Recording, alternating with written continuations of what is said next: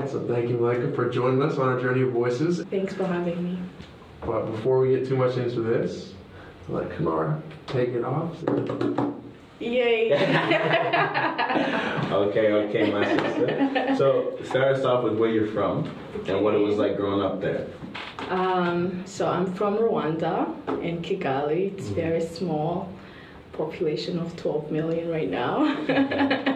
And so growing up, it was very different because, you know, what influences you is mainly your family, your neighbors, and school. So it was interesting because I went to a very private school that was like military style. And so it's very renowned in Kigali. If you say, oh, I'm from KPS, they're like, oh no, were you beaten to death? You know, kind of thing. Oh. It's very strict. So you study from 6 a.m. to 7. So I think looking back now, it was perfect if I came to Canada because it taught me a lot of work ethic, you know, and how to work hard. So yeah. Yeah. And what kind of, how did you know when you went to the private school for most of your young life, right? But what kind of rigid attitudes or routines do people kind of, you know, associate with going to that private school? Strict, smart. I was known as the school of no dummies. Basically, no one could really survive the school. But it was in between because if your parents could not afford to take you to the private school, then, you know, that was the middle of it all. So if you could not go to public school, this was like the main. And so lots of homework, lots of studying, like Monday to Saturday, really. And so it was one of the best school known to, like 5 top students always came from that school. Okay. So it was interesting because in a way everybody's treated the same. You're getting spanked if you misbehave. But you know, it seemed like normal because it's just the world you are accustomed to. But yeah. And did you notice, because, you know, my thing as well, is I realized when Dre talks about his prep school experience, and, you know, a couple of my friends from SMU, you know, they went to grammar, private schools, right? And I'm realizing, you know, it just kind of dawned on me a couple of years ago. I said, the environment is very different when you go to public schools, you know, and in private schools. So did you kind of hang out? You have some friends that went to public schools, and did you get a taste of both environments or no? No, actually in my country, in Rwanda, if you go to public school, it's public school. If you go to private school, it's funny because you're seen as the dumb kid on the perspective of public schools. So if you say you go to a private school, it's like, oh, hey, not only sure you come from money, but you're just not too smart enough to fit in the public school category. It's very different than here. Yeah. So now I'm curious because speaking about that, there's a lot of expectations. Yeah. You're talking a lot about kind of the cultural aspect and you know how the youth would even talk to each other about it. And I'm curious, so were your parents at the same private school, different private school, were they public school? I come from the generation after the genocide in my country. So we've had our parents either were, like at least speaking on my perspective of my parents, is they did not get the privilege to go to school because of the whole oppression of the whole ethnicity genocide. But so they were putting me in English school because they were like, oh, this is the future. English is the future, right? So I was trying to stay away from the French influence. So if I only knew people from private school, really, right? And that was the school you stick to. So even other private schools, you don't speak to them because you're like, oh no, it's different wherever you go. So I had a private school friend of mine who went to Green Hills, and that was like where the president's child went. So you cannot talk to those people because they simply not spanked or they don't go to class 8 hours a day, so you can't really relate, but it's all the same education. Yeah, it's very serious. So, okay, interesting. And then, you know, coming back to some of the influences that you mentioned in the beginning of the interview here is your family and the community, right? So how do you feel that kind of influenced you? Always believed, you know, because I've seen poor, I've seen rich, I've seen the middle, you know, I've have the privilege to say I've lived both worlds. So at some point you're focused on education because I was also influenced by Hollywood. You know, sometimes watching TV, you're like, oh man, one day I'll see Denzel Washington, but he's from America, so that's the land of opportunity. So you focus on school. So that's where I put all my energy growing up, is reading. And so I feel like I only talked to family when it was asking for a little money for bubble gum. Bubble gum? Bubble gum. Yeah. But it was great because it's very collectivistic. You can rely on your neighbor. You can't really starve because it's a different world, you know.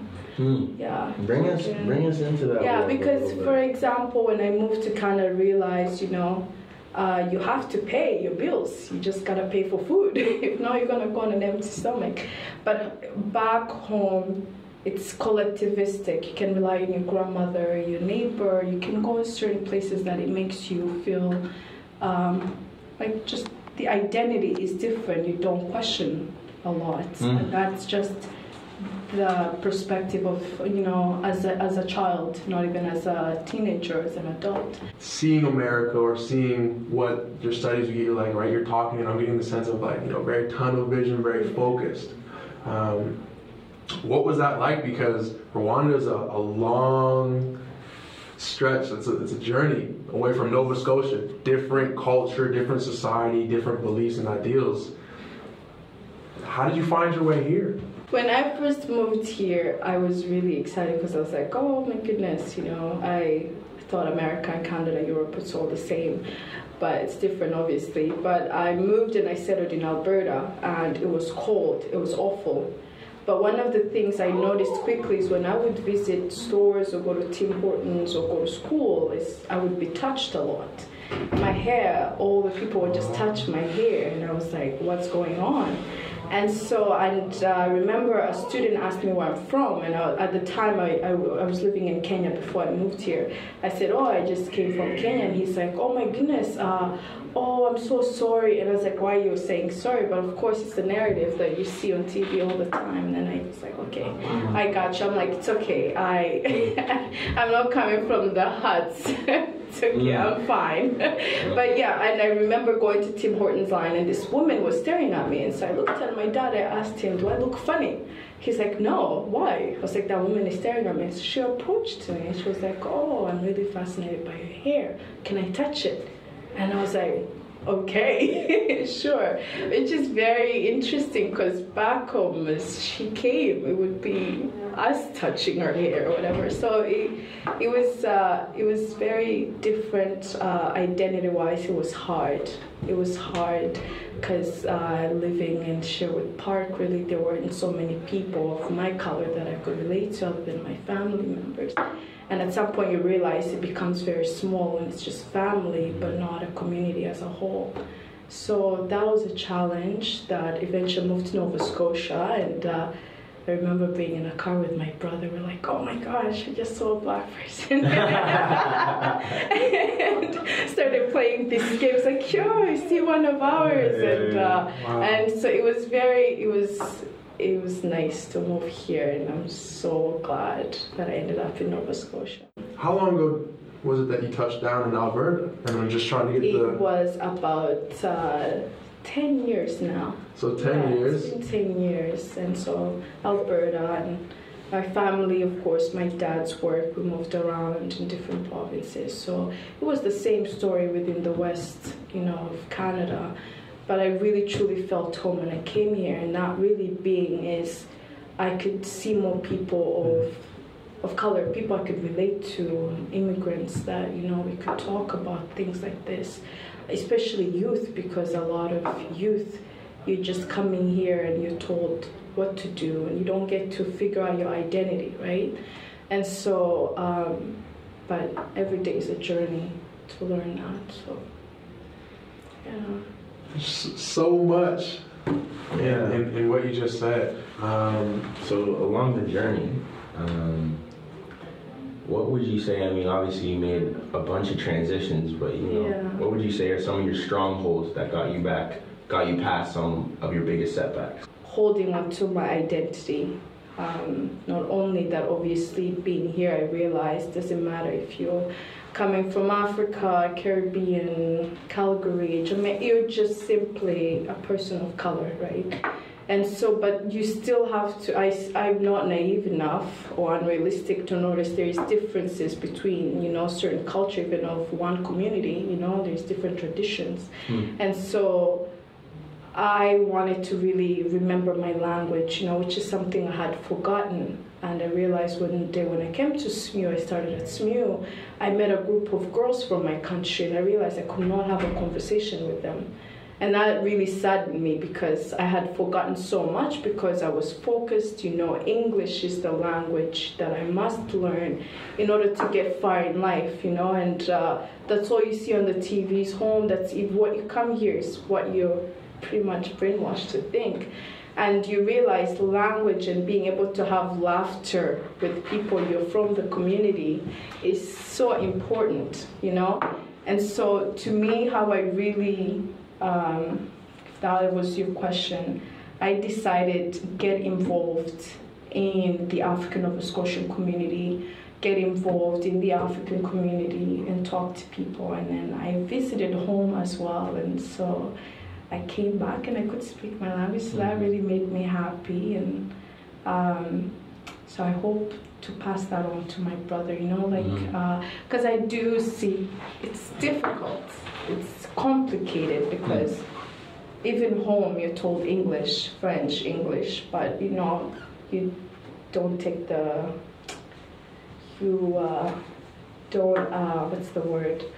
You really underestimate how easily you can easily lose your identity if you're influenced by the majority of people surrounding you.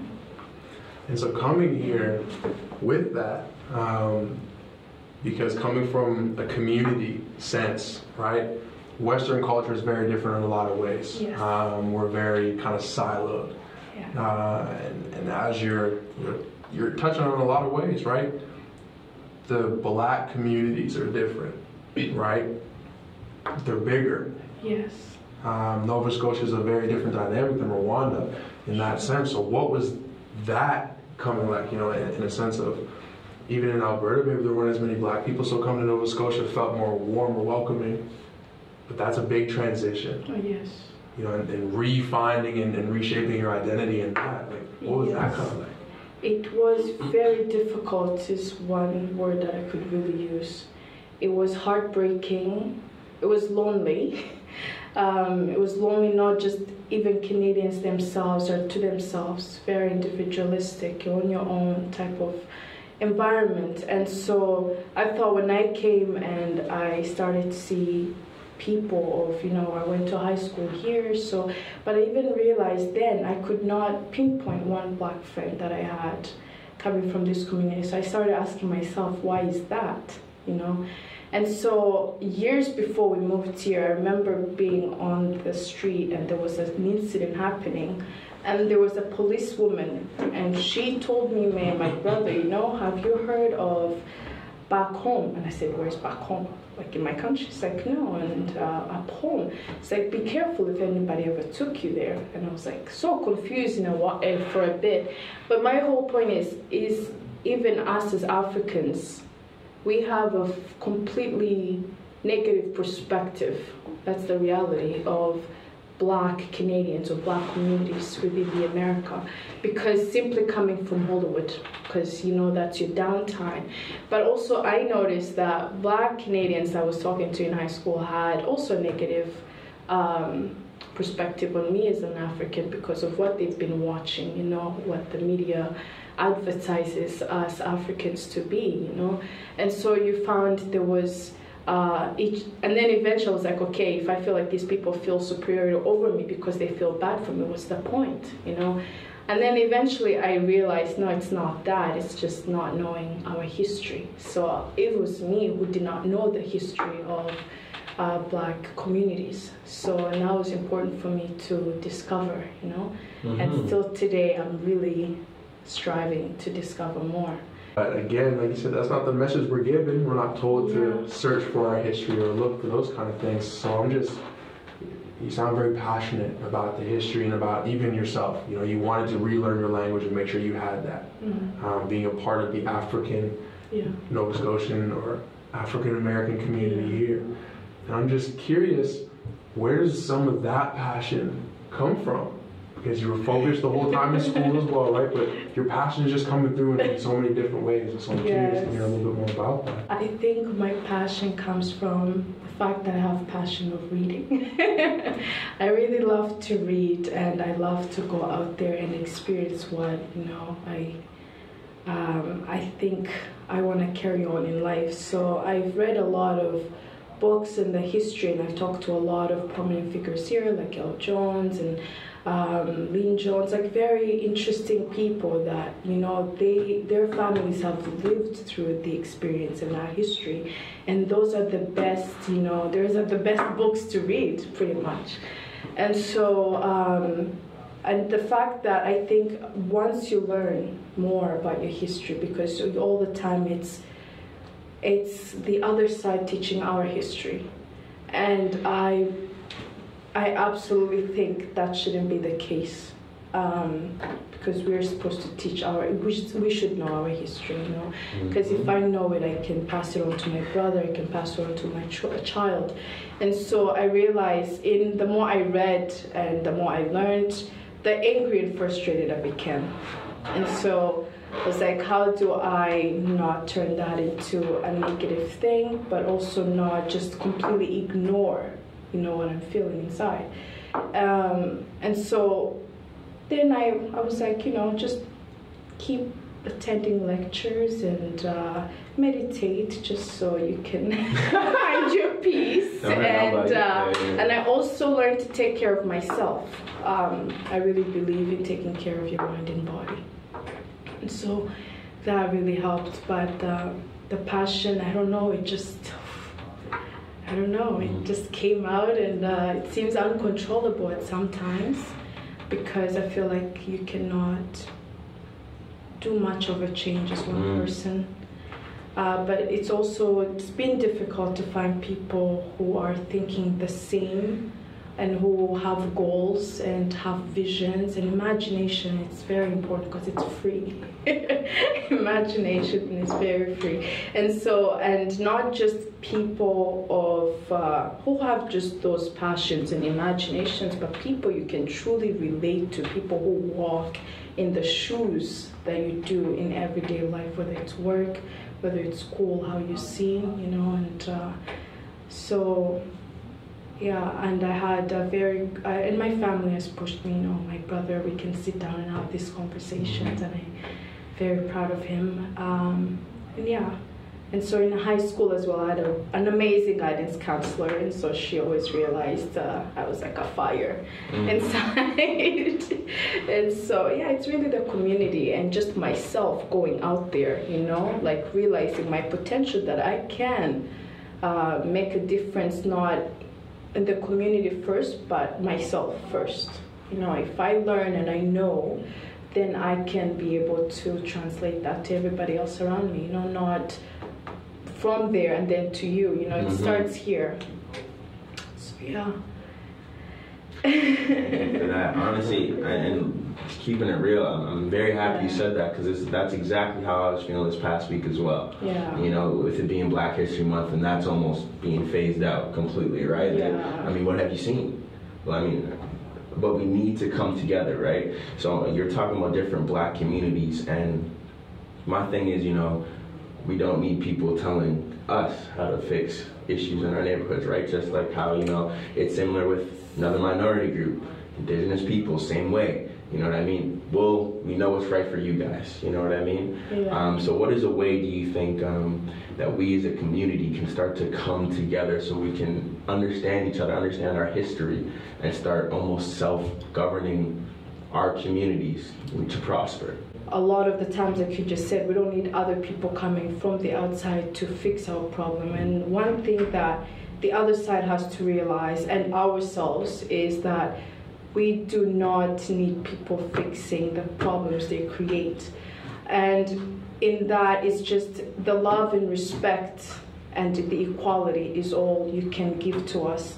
The rest, I think, is important for us, in our communities, as Black people, wherever you come from, to start learning your history, start being proud of your history, because there's up and downs, and and don't rely on a person of the other side to teach you, oh, hey, this was slavery, hey, this was colonization, but you don't know, because a lot of the times from my country, it's what's happening, you're being taught colonization is a good thing. Hello, you will nod to that if you don't really know your history, right? And so we have to stop, for us to really get together, I think is learning to self-love.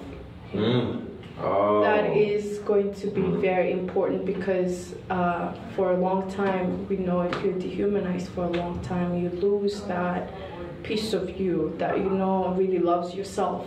And so once you gain that, I think whether it could be mental health, whether it could be justice or whatever, you need to really love yourself and then not compete, not envy with one another, because we're just not going to succeed, because that was the whole purpose of us being scattered everywhere, is divide and you conquer. So if you let that get to us, and sometimes I feel angry because I'm like, we know this.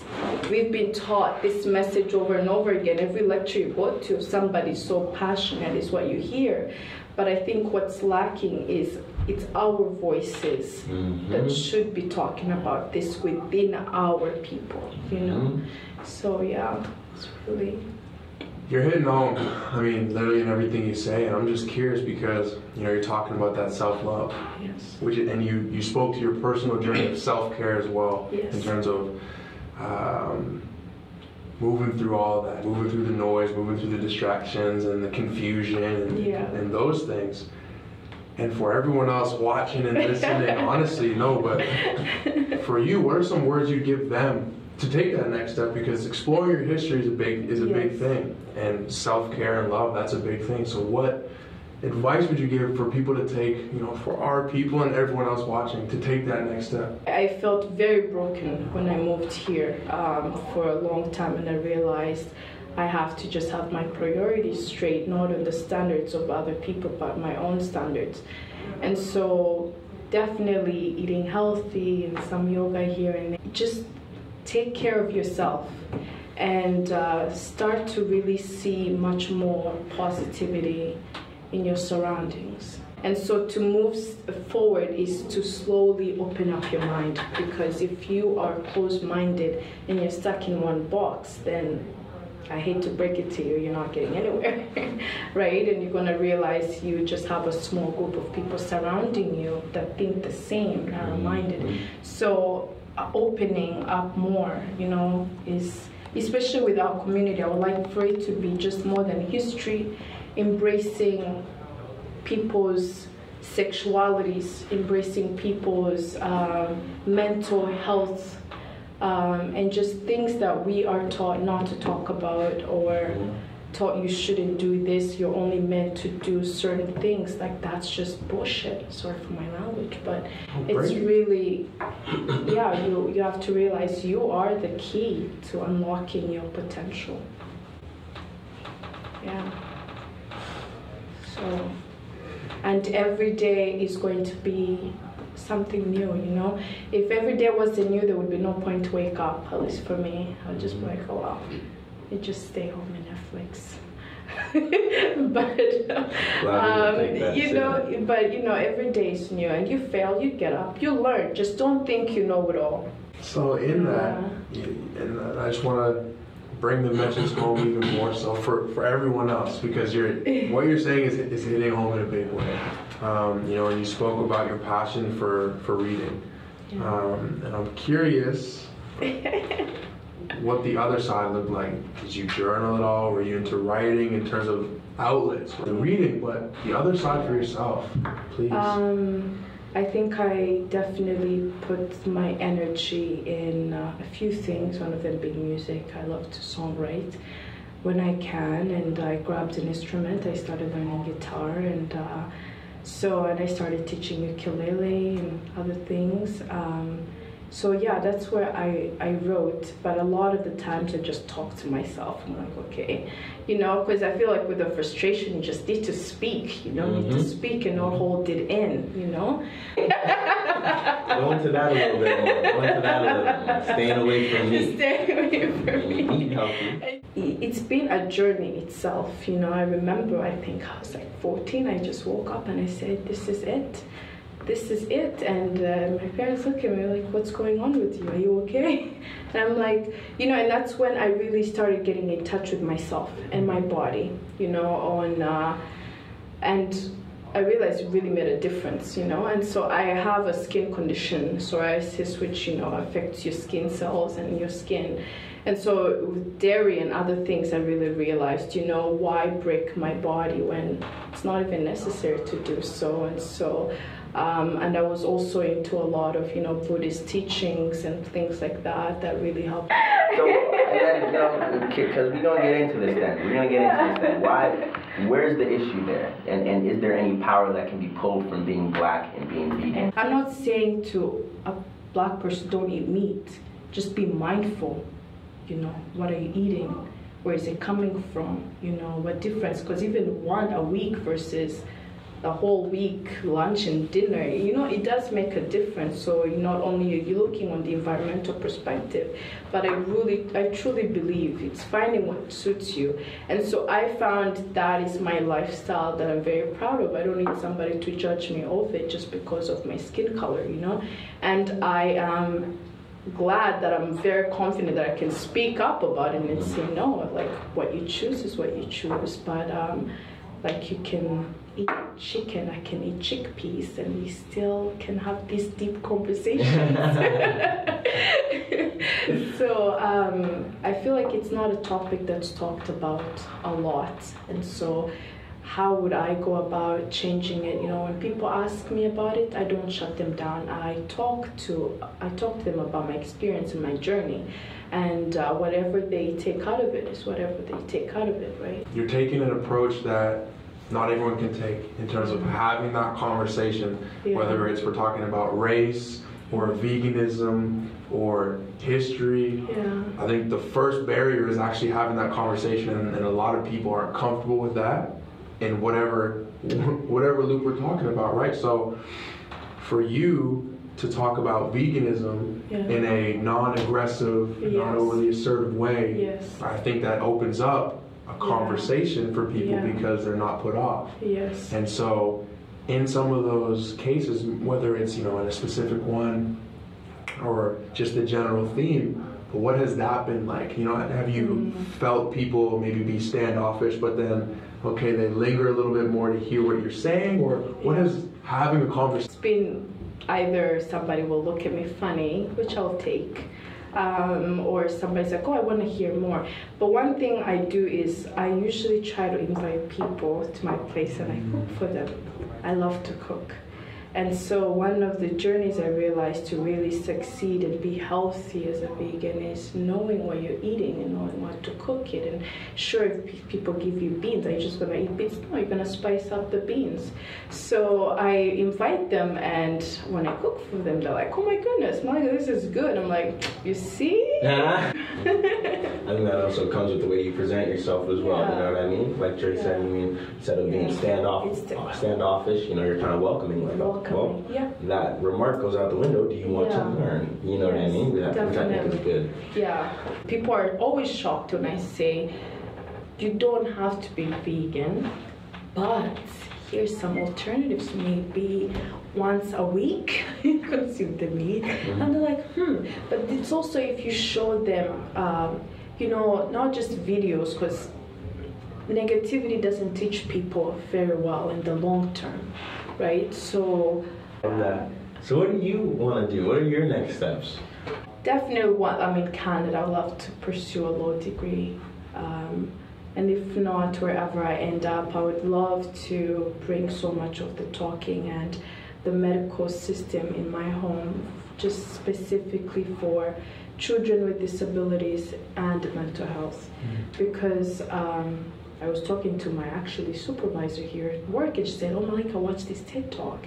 And in Zimbabwe, this man is teaching grandmothers how to teach therapy, because there's only, I think, 12 or 16 psychologists only in the whole country, and it's a big country. And coming here, of course, I might not have talked about it, but mental health was a huge difficult problem for me, with the isolation and just, try to figure out a lot of things. And it's cold, you stay inside, and, and it's hard. And so home, it's just not talked about a lot. So people just end up shutting down, or if they don't shut down, there's no support from them to get back up. So it's not really seen as this detrimental disease that's supposed to, just crash you, but... With that, talking about the self-care, because I think, for me, self-advocacy goes hand in hand with the self-care. Yes. And I think the more you care for yourself, the more you learn about yourself, the more you want to advocate. And the more you're confident in who you are, the more comfortable you are to advocate for those things. So, and I don't, it's tough because I don't want to boil it all down. Yeah. But to a younger self, yeah, is there one message that you'd want to give? Read more, I feel. Because I feel like when you're young, you just, you want to have fun. And sure, I read, but I only read what I was taught gives you a career, not what actually helps you as a person, helps your community, and helps you advocate, right? So my younger self, if I would come here, I would definitely get in touch more with myself. And I think at 16 is when I started, getting in touch with myself, and it really helped me grow.